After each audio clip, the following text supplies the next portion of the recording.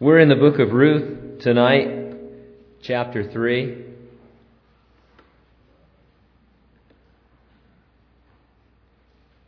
The book of Ruth is a love story, and it's a law story. As a love story, it describes the courtship of Boaz and Ruth.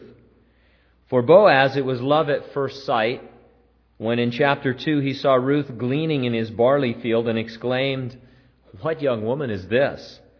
He invited Ruth to lunch, and he made arrangements for her to return to his field every day during the harvest. He sent her home with gifts of food for her and her mother-in-law. Ruth's mother-in-law, Naomi, recognizing Boaz's romantic intentions, said, "Blessed be the one who took notice of you." And she encouraged Ruth to go forth each day and be noticed in the field belonging to Boaz. And so it's a great love story. It's also a law story, as it describes Boaz as Ruth's kinsman. The word kinsman or relative occurs 12 times in the book of Ruth, and 6 of them are here in chapter 3. It's the Hebrew word goel, G-O'-E-L, more commonly translated kinsman redeemer. An Israelite could sell himself, his family, or his land in cases of extreme hardship or poverty. The Goel was the nearest living male blood relative to that person.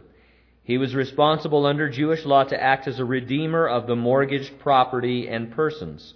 He was a kinsman who could redeem what had been lost, and thus he's the kinsman redeemer. Boaz was a near relative to Ruth's deceased father and her deceased husband.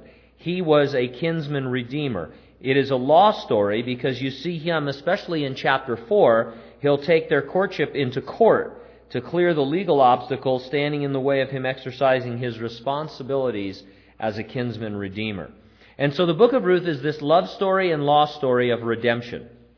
Seeking her love, Boaz claimed Ruth as her kinsman redeemer, and seeing his love, Ruth claimed Boaz as hers. The story ends joyfully with a baby being born in Bethlehem. But of course, that's not the end of the story. Centuries later, a descendant of Boaz and Ruth was born in Bethlehem. Great Christmas story, isn't it? He was Jesus, born in Bethlehem of the Virgin Mary. His miraculous birth made Jesus your kinsman. See, this is all so important. He was born as a man so that he could be near of kin to you and I. He becomes our kinsman redeemer, able to purchase us out of slavery to sin and death. Seeking your love, Jesus came from heaven to earth and claimed you as your kinsman redeemer, and seeing his love, you come to him and claim him. And so Ruth chapter 3 is a guide to appreciating and appropriating the love of Jesus Christ as this legal representative. And I just love the book of Ruth. It's a tremendous little book, often overlooked. I love it really because it tells all of this tremendous doctrine in a love story, and we always need to be reminded that the Lord loves us in a really passionate way, not just in a theological way, not just because it's His nature to love. All of those things are true, but the Lord wants us to be reminded that He has a romantic, passionate love for us, and it's something that a lot of the ladies can relate to easily. But the men need to grab a hold of it more often. But it's just a wonderful thing. And just remembering the love of God, this passionate, romantic love of God, will keep you from a lot of doctrinal. It'll help you avoid a lot of doctrinal error. Because a lot of times our minds start to spin, and we start to get into these doctrinal points, and we forget that God wants to have a personal relationship with us. And so very important, and I really encourage you to read Ruth again and again. And so Boaz first loved Ruth. He saw her gleaning in his field. He fell in love at first sight, and then he went about courting her affection in a very tender and gentlemanly way. Naomi, seeing the evidences of his love for Ruth, sent her daughter-in-law to the threshing floor to make her claim upon Boaz as her kinsman redeemer. And so Verse 1 of chapter 3, Then Naomi, her mother-in-law, said to her, My daughter, shall I not seek security for you, that it may be well with you? Now Boaz, whose young women you were with, is he not our kinsman? In fact, he is winnowing barley tonight at the threshing floor. Therefore wash yourself and anoint yourself, Put on your best garment and go down to the threshing floor, but do not make yourself known to the man until he has finished eating and drinking.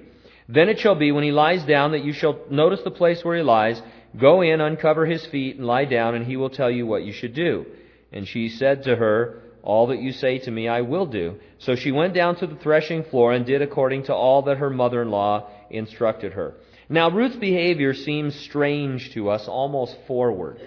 As a father, you don't really, this isn't the typical prom night that you had in mind for your daughter, Wait until your date has ate and drank, and when he's sleeping, uncover his feet and lay there. I mean, that doesn't work in our culture. But she was, in fact, acting according to the customs of her time. Boaz had indicated his intentions, and now it was up to Ruth to indicate her interest. The barley harvest was over, and the time for threshing and winnowing had come. Boaz had joined his laborers in the work of threshing the grain.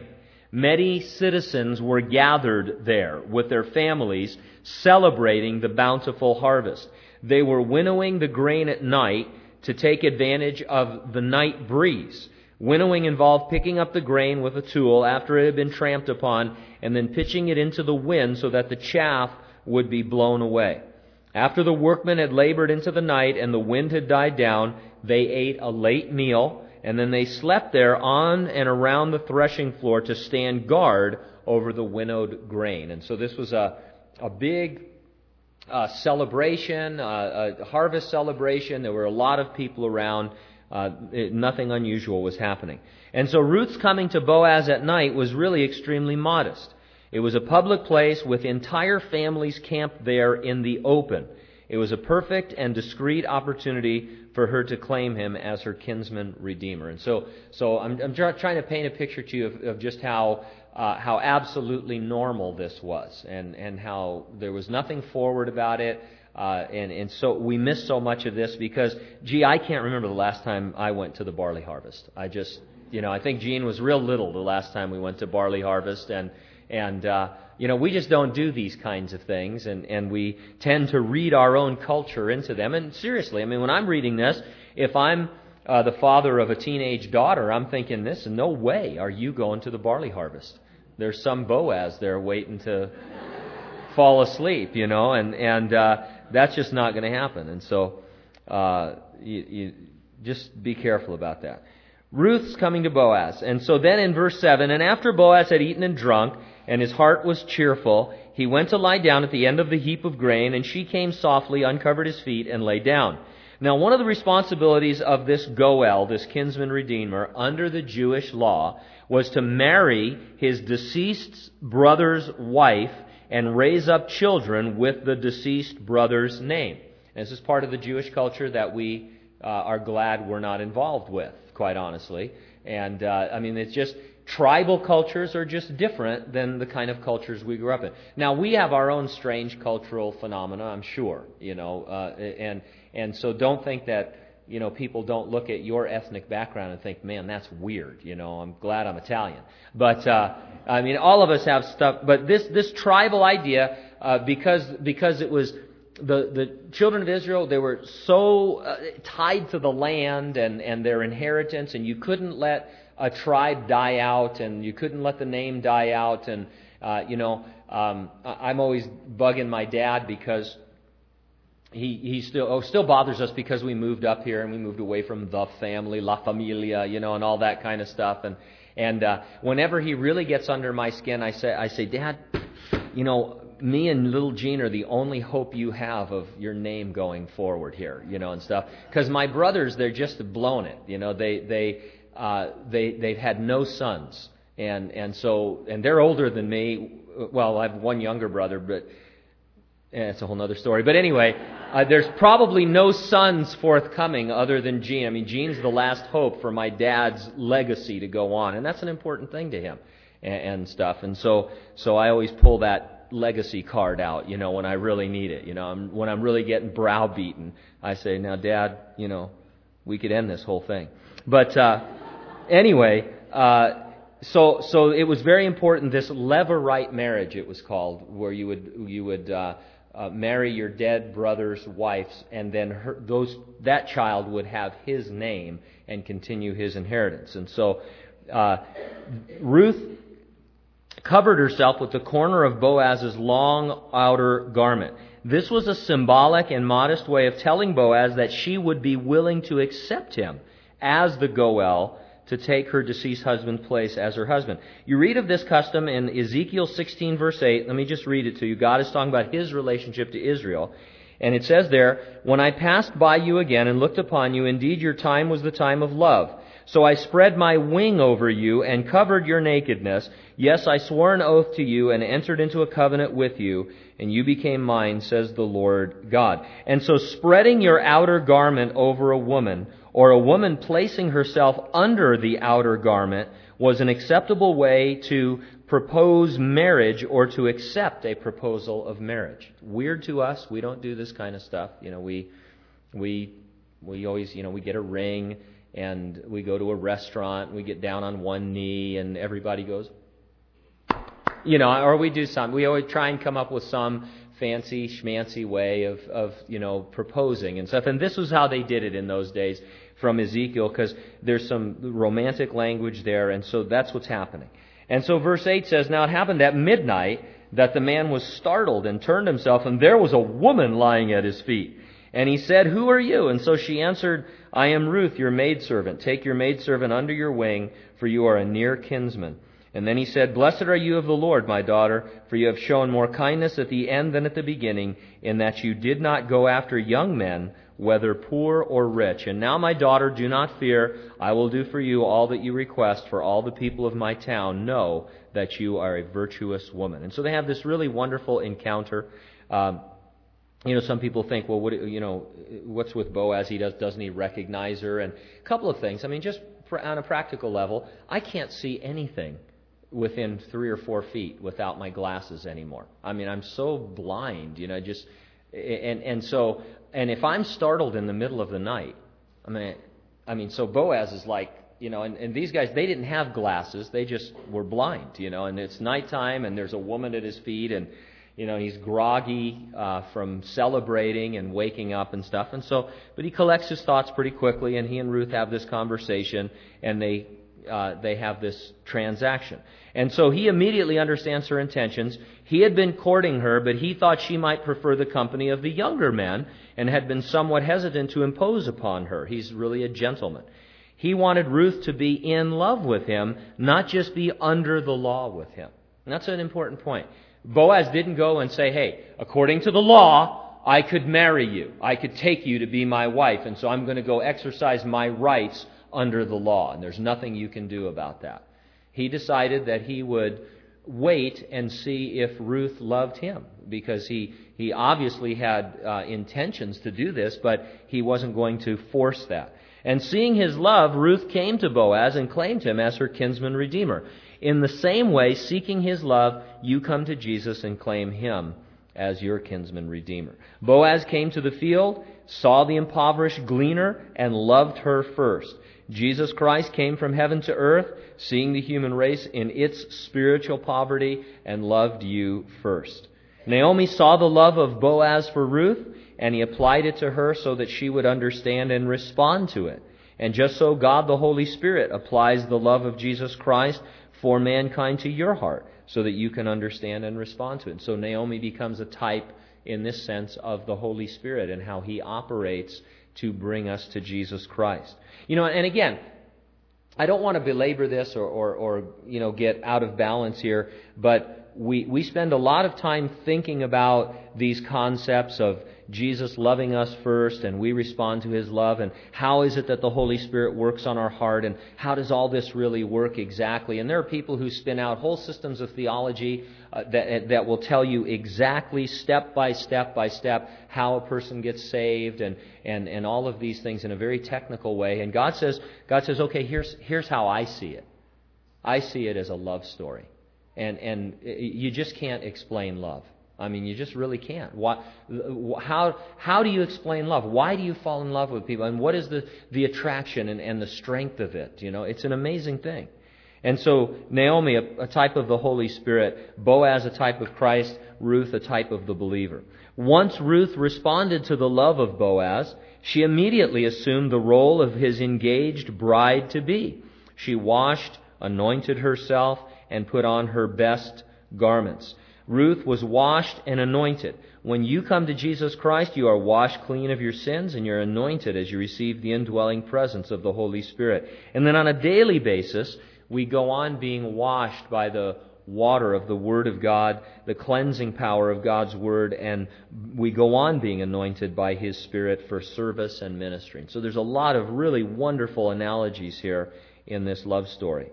Ruth exchanged her widow's rags for her best garments. When you come to Jesus, He takes away the filthy rags of your own righteousness and replaces them with His own perfect righteousness.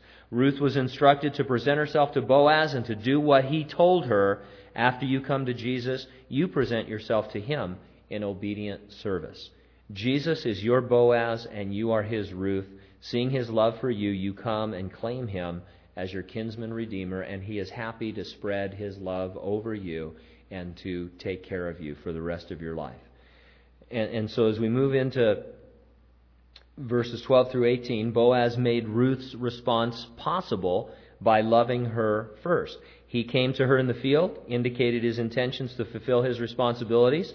He did so out of love, not just out of the law. He actually loved Ruth. And as we listen to Boaz, we learn of a legal obstacle to his intentions, however. It's verse 12, he says, "Now it is true that I am a near kinsman. However, there's a kinsman closer than I. Stay this night, and in the morning it shall be that if he will perform the duty of a near kinsman for you, good, let him do it. But if he does not want to perform the duty for you, then I will perform the duty for you. As the Lord lives, lie down until morning." And so, as Boaz says, there's a kinsman closer in relation than Boaz. And under the law, this other man had first rights at redeeming his deceased brother's property, and he had the first responsibility to marry Ruth and raise up an heir to his deceased brother's inheritance.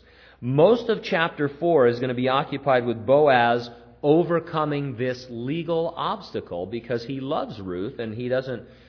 To him, it's more than a responsibility or a right. It's something that he wants to do, and he wants to get this other guy out of the way. And when we look at chapter 4, we'll see what this other kinsman represents. He represents the law of God, which offers mankind redemption if the law is kept perfectly. But the law is an obstacle to redemption, since no one can keep the law perfectly, so no one can ever be redeemed from their sin by living under the law. And like Boaz, Jesus clears you of the legal obstacle so that He can act as your kinsman redeemer. Now, we all understand this, don't we, that you cannot keep God's law, not in any part of it, because it's all from the heart, it's all internalized, and you know, there are people who think that they are generally good. How many of you saw the special last night, How to Get to Heaven, or Is There a Heaven, or something like that? I didn't get to see it. I wouldn't have watched it anyway, but I didn't get to see it, but I was sleeping. But I saw some excerpts from it. I'm sure some of it was good and some of it wasn't. But the gist of it, I know, because I talked to my wife, she'd watched it. The gist of it was, if you're a generally good person, you're probably going to be okay, wherever heaven is and whatever heaven is. It might be, I know they talked to the Dalai Lama, and he was very charming, and they talked about reincarnation, coming back as an animal, if and you might be coming back as a mean animal if you're a mean person, and all that kind of stuff. And they talked to Richard Gere, who's an expert on these things, and he's been leaving clues in each of his movies. No, I'm just kidding. But anyway, and they talked to they talked to an evangelical, and they talked to an atheist, and all that. But the gist of it is what everybody believes: if I'm generally a good person, if I'm better than bad, then I'm going to be okay. God's going to make an allowance for me. And God says, well, here's the law. Here's the 10 Commandments. Have you kept those? And Jesus made it clear when He was here that no one's kept those and no one can. Because He said, maybe you haven't murdered somebody. Golly gee whiz, have you ever been angry enough with somebody that you wanted to kill them? And when you say yes, He says, oh, well, then you've murdered them in your heart, and so you're guilty of the law. You're guilty of the whole law, and you're condemned. And even if you could begin to keep the law from a certain point forward, you've already broken the law. And even if you never broke the law in your entire life, you're born a sinner anyway, with sin imputed to you. It's already in your account when you're born. And so you're in real trouble. And so the law is a legal obstacle because it has to be kept, but you can never keep it. And so Jesus, your Boaz, he comes and he removes that obstacle so that by keeping it himself and perfectly fulfilling it, the only one who ever could or did, so that he can cancel out its requirements on your behalf and then say, now you can come to me and be saved in me because I've taken that responsibility for you. You're not under the law. And that's why we're so sensitive about not wanting people to put us under the law. And they say, well, wait a minute, don't you keep the Ten Commandments? God keeps them through you as you love him with all your heart, mind, soul, and strength, and love your neighbor as yourself. Because of the drive of that love and the passion of that love, you find yourself not murdering people and not committing adultery and not lusting after their property and coveting their goods. And, you find yourself not cursing God and taking his name in vain and having idols because of this love. And that's how we live. And that's what this story is showing us. And we'll see more of that in chapter 4. But back to verse 14. So she lay at his feet until morning, and she arose before one could recognize another. And then he said, do not let it be known that the woman came to the threshing floor. And he also said, bring the shawl that is on you and hold it. And when she held it, he measured 6 ephahs of barley and laid it on her, and she went into the city. So when she came to her mother-in-law, she said, is that you, my daughter? Then she told her all that the man had done for her. And she said, these 6 ephahs of barley he gave me, for he said, do not go empty-handed to your mother-in-law. Then she said, sit still, my daughter, until you know how the matter will turn out, for the man will not rest until he has concluded the matter this day. And so Boaz gave Ruth a generous measure of barley, and it was a token of his sincerity. It meant what he had begun, he would finish. He would clear this legal obstacle and fulfill his responsibility as her kinsman redeemer. And, I like when she says he's not going to rest until this matter is settled. This is love. You just aren't at rest ever when you're in love, especially the initial stages of the craziness of love, when you first are in love with somebody and you don't sleep and you don't eat and you can't rest until you are with the person and then until you get back with them. And it's just that's what Boaz is kind of going through now that he knows Ruth is willing to take him. And so Naomi says wisely, hey, you might as well rest, because he's going to have to bring this matter to a conclusion at this point. Now, we've been talking a lot about this kinsman redeemer. I want to read to you the passages that describe the person. They're from Leviticus 25 and Deuteronomy 25. I'll just read them to you. It's Leviticus 25, beginning in verse 23. It says, the land shall not be sold permanently, for the land is mine, for you are strangers and sojourners with me. By the way, this is one reason why the Iranian plan to move the Jews to Europe now is not going to work, because God owns the land and gave it to them, and it's really their land. Are you familiar with the plan? This guy, I forget his name, in Iran. What's his name? Anyway, this guy's running Iran now. He's this radical Muslim guy, and he's been going around talking about how he wants Israel wiped out. And the international community listens to this, and no one seems to really be too offended by this. And so the news people have been trying to give him an out. You know how sometimes people say something and then they ask it again because they think, man, if you really mean that, you're going to lose your job, And Jimmy the Greek went through this years ago. He made some racial slur, and then they asked him, now, is that what you mean? He goes, yeah, and they fired him, So they give these people, so they're giving this guy a chance. So he clarified his position this has been about a week ago now. He's clarified his position. He says, and it's really fascinating, he says, look, I don't believe there was a Holocaust in Europe. But if there was, so this is the foundation. He says, if there was, then Europe owes the Jews, and so they should make a state in Europe and move all of the Jews to Europe, and then they'll be out of the Middle East, and the whole world will be a happy place after that. And we can all live together in harmony with our nuclear weapons. and stuff like that. And so that's what this guy is into. And the problem with that is that it's not his land, and it's not Europe's. I mean, it's God's land, and God gave it to the Jews, and it's their land. And it has real borders that are listed in the Word of God, and they're there for good this time until the coming of the Lord. And so that's what's going on. So verse 25, or chapter 25, verse 24 of Leviticus, and in the land of your possession you shall grant redemption of the land. If one of your brethren becomes poor and has sold some of his possession, and if his kinsman redeemer comes to redeem it, then he may redeem what his brother sold.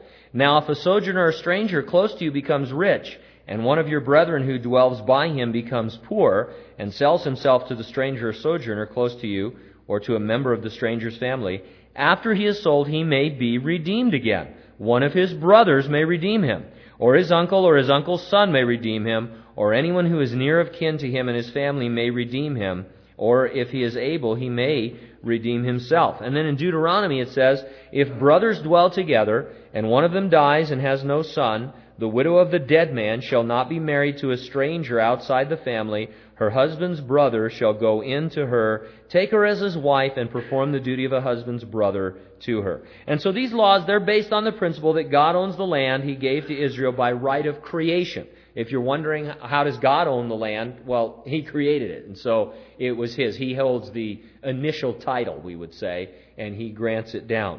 Israel, are stewards of the land and could not finally dispose of it as they saw fit. The land was to remain in the family that God originally gave it to. By providing for a kinsman redeemer, God saw to it that the land never passed out of its original ownership. It'd be like, I haven't thought it through, but it'd be like my house. I'd have to sell it to somebody in my family. And they would have to sell it to somebody in our family so that, some of you think, oh yeah, the family house. You remember the house you grew up in generation after generation. But this is something more than that. This is, you can't sell it to the guy next door. You can't sell it to anybody but a close family member because that's your land, your house. And that's what's going on here. Very different than the way we think, for the most part, than the way most of us think. And so, by providing the kinsman redeemer married the deceased brother's widow, God ensured also that no family would ever cease. So the ownership of the land would never cease. It would always be in that as it was originally divvied up by Joshua. And then the particular tribe would never cease because of this process of levirate marriage. And so from these passages you derive at least 4 important criteria about the kinsman redeemer. He must be a near kinsman. He must himself be free from any legal entanglements, obviously. He must be able to pay the price of redemption and possess the ability to redeem. Boaz met all of these criteria as he stepped in to redeem Ruth. Anyone who would act as a kinsman redeemer must meet all of them. God sees the whole human race, obviously, as needing redemption. When you redeem something or someone, you buy back by paying a price. Romans 7:14 describes you as sold as a slave to sin. And so you and I are born into this life subject to the dominion and curse of sin, a slave to Satan and death, and in need of a real redeemer.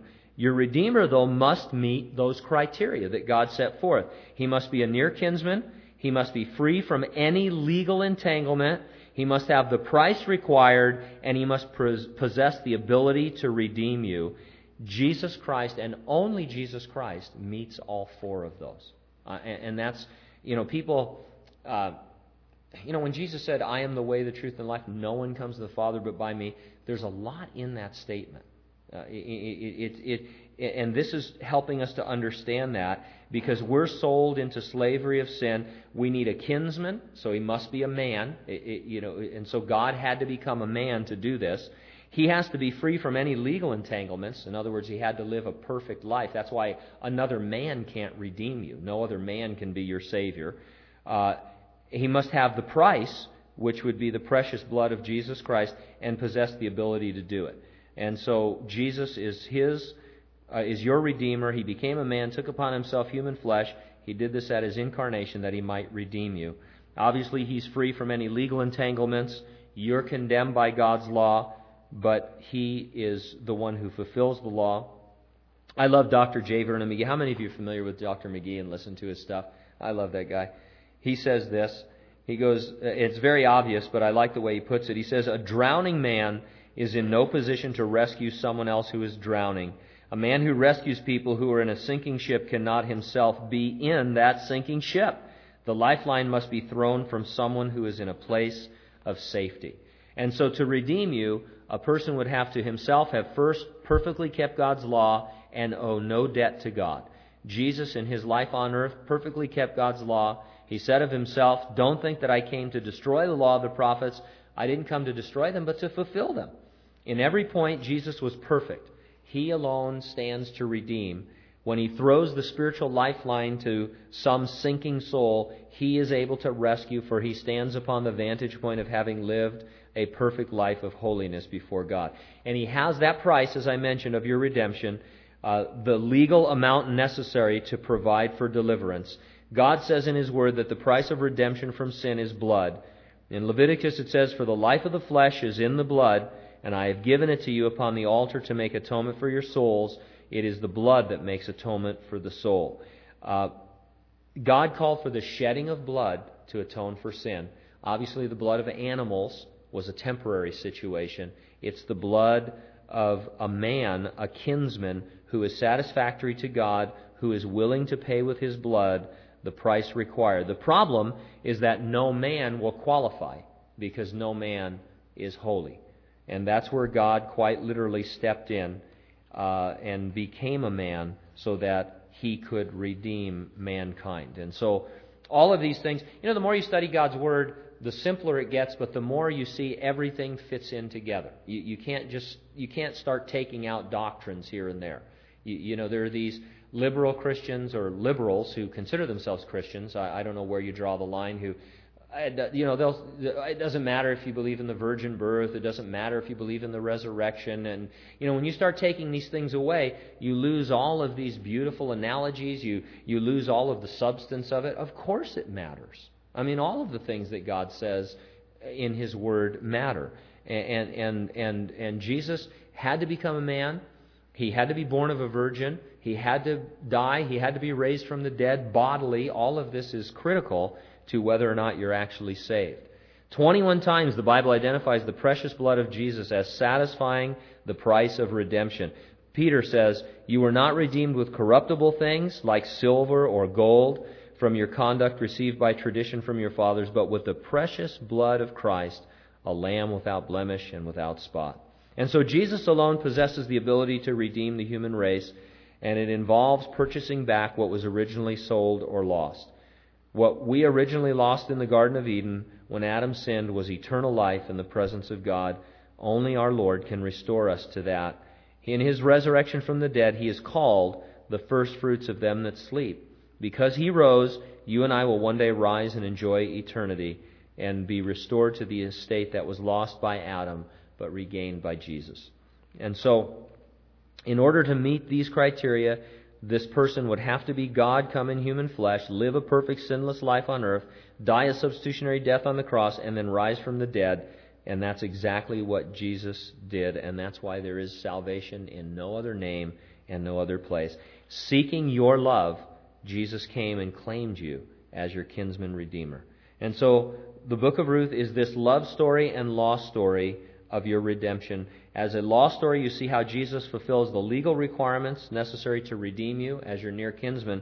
As a love story, you see Jesus seeking your love, coming from heaven to earth, claiming you as the kinsman redeemer. And so, I think more and more we want to hold those two things in a real, not so much a balance, but in a harmony. That there's plenty of law to go around, but it's all in the context of God's love for you. A great love, a marvelous love, the greatest love story ever told. Let's pray together.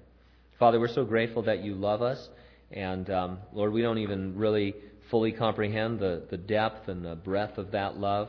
We thank you for pictures like these in the book of Ruth. All of us can understand the love of a man for a woman and vice versa, and the passion of engagement and all of those kinds of things. And it's really kind of humbling, Lord, to think that you love us in that way, with a jealous, passionate love. But at the same time, Lord, when we first got saved, and maybe even tonight still, we have that great love for you.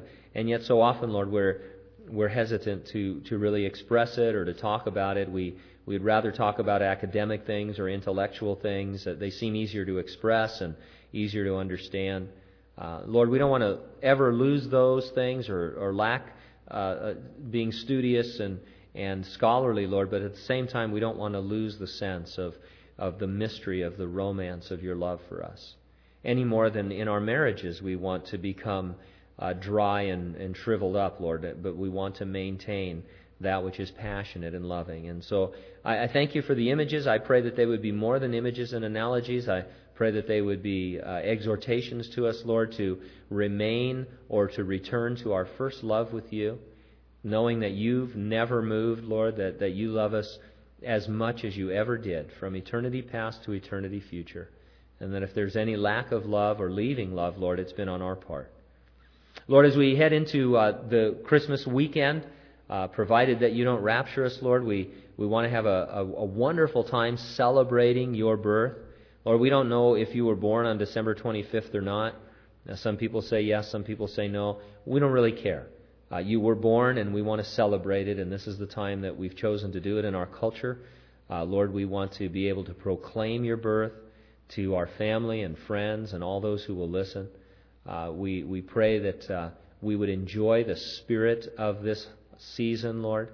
The spirit of worship really is what it is, because when you were born, the angels worshipped and the shepherds worshipped and Mary and Joseph worshipped, and all those, Lord, who really knew what was going on worshipped you.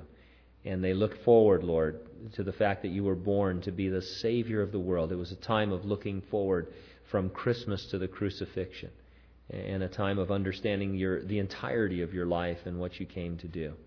And so I pray that we would hold all that together. Lord, when we gather with family, you'd bless us. When we gather as a family, Saturday and Sunday, you would bless us with a sense of your presence.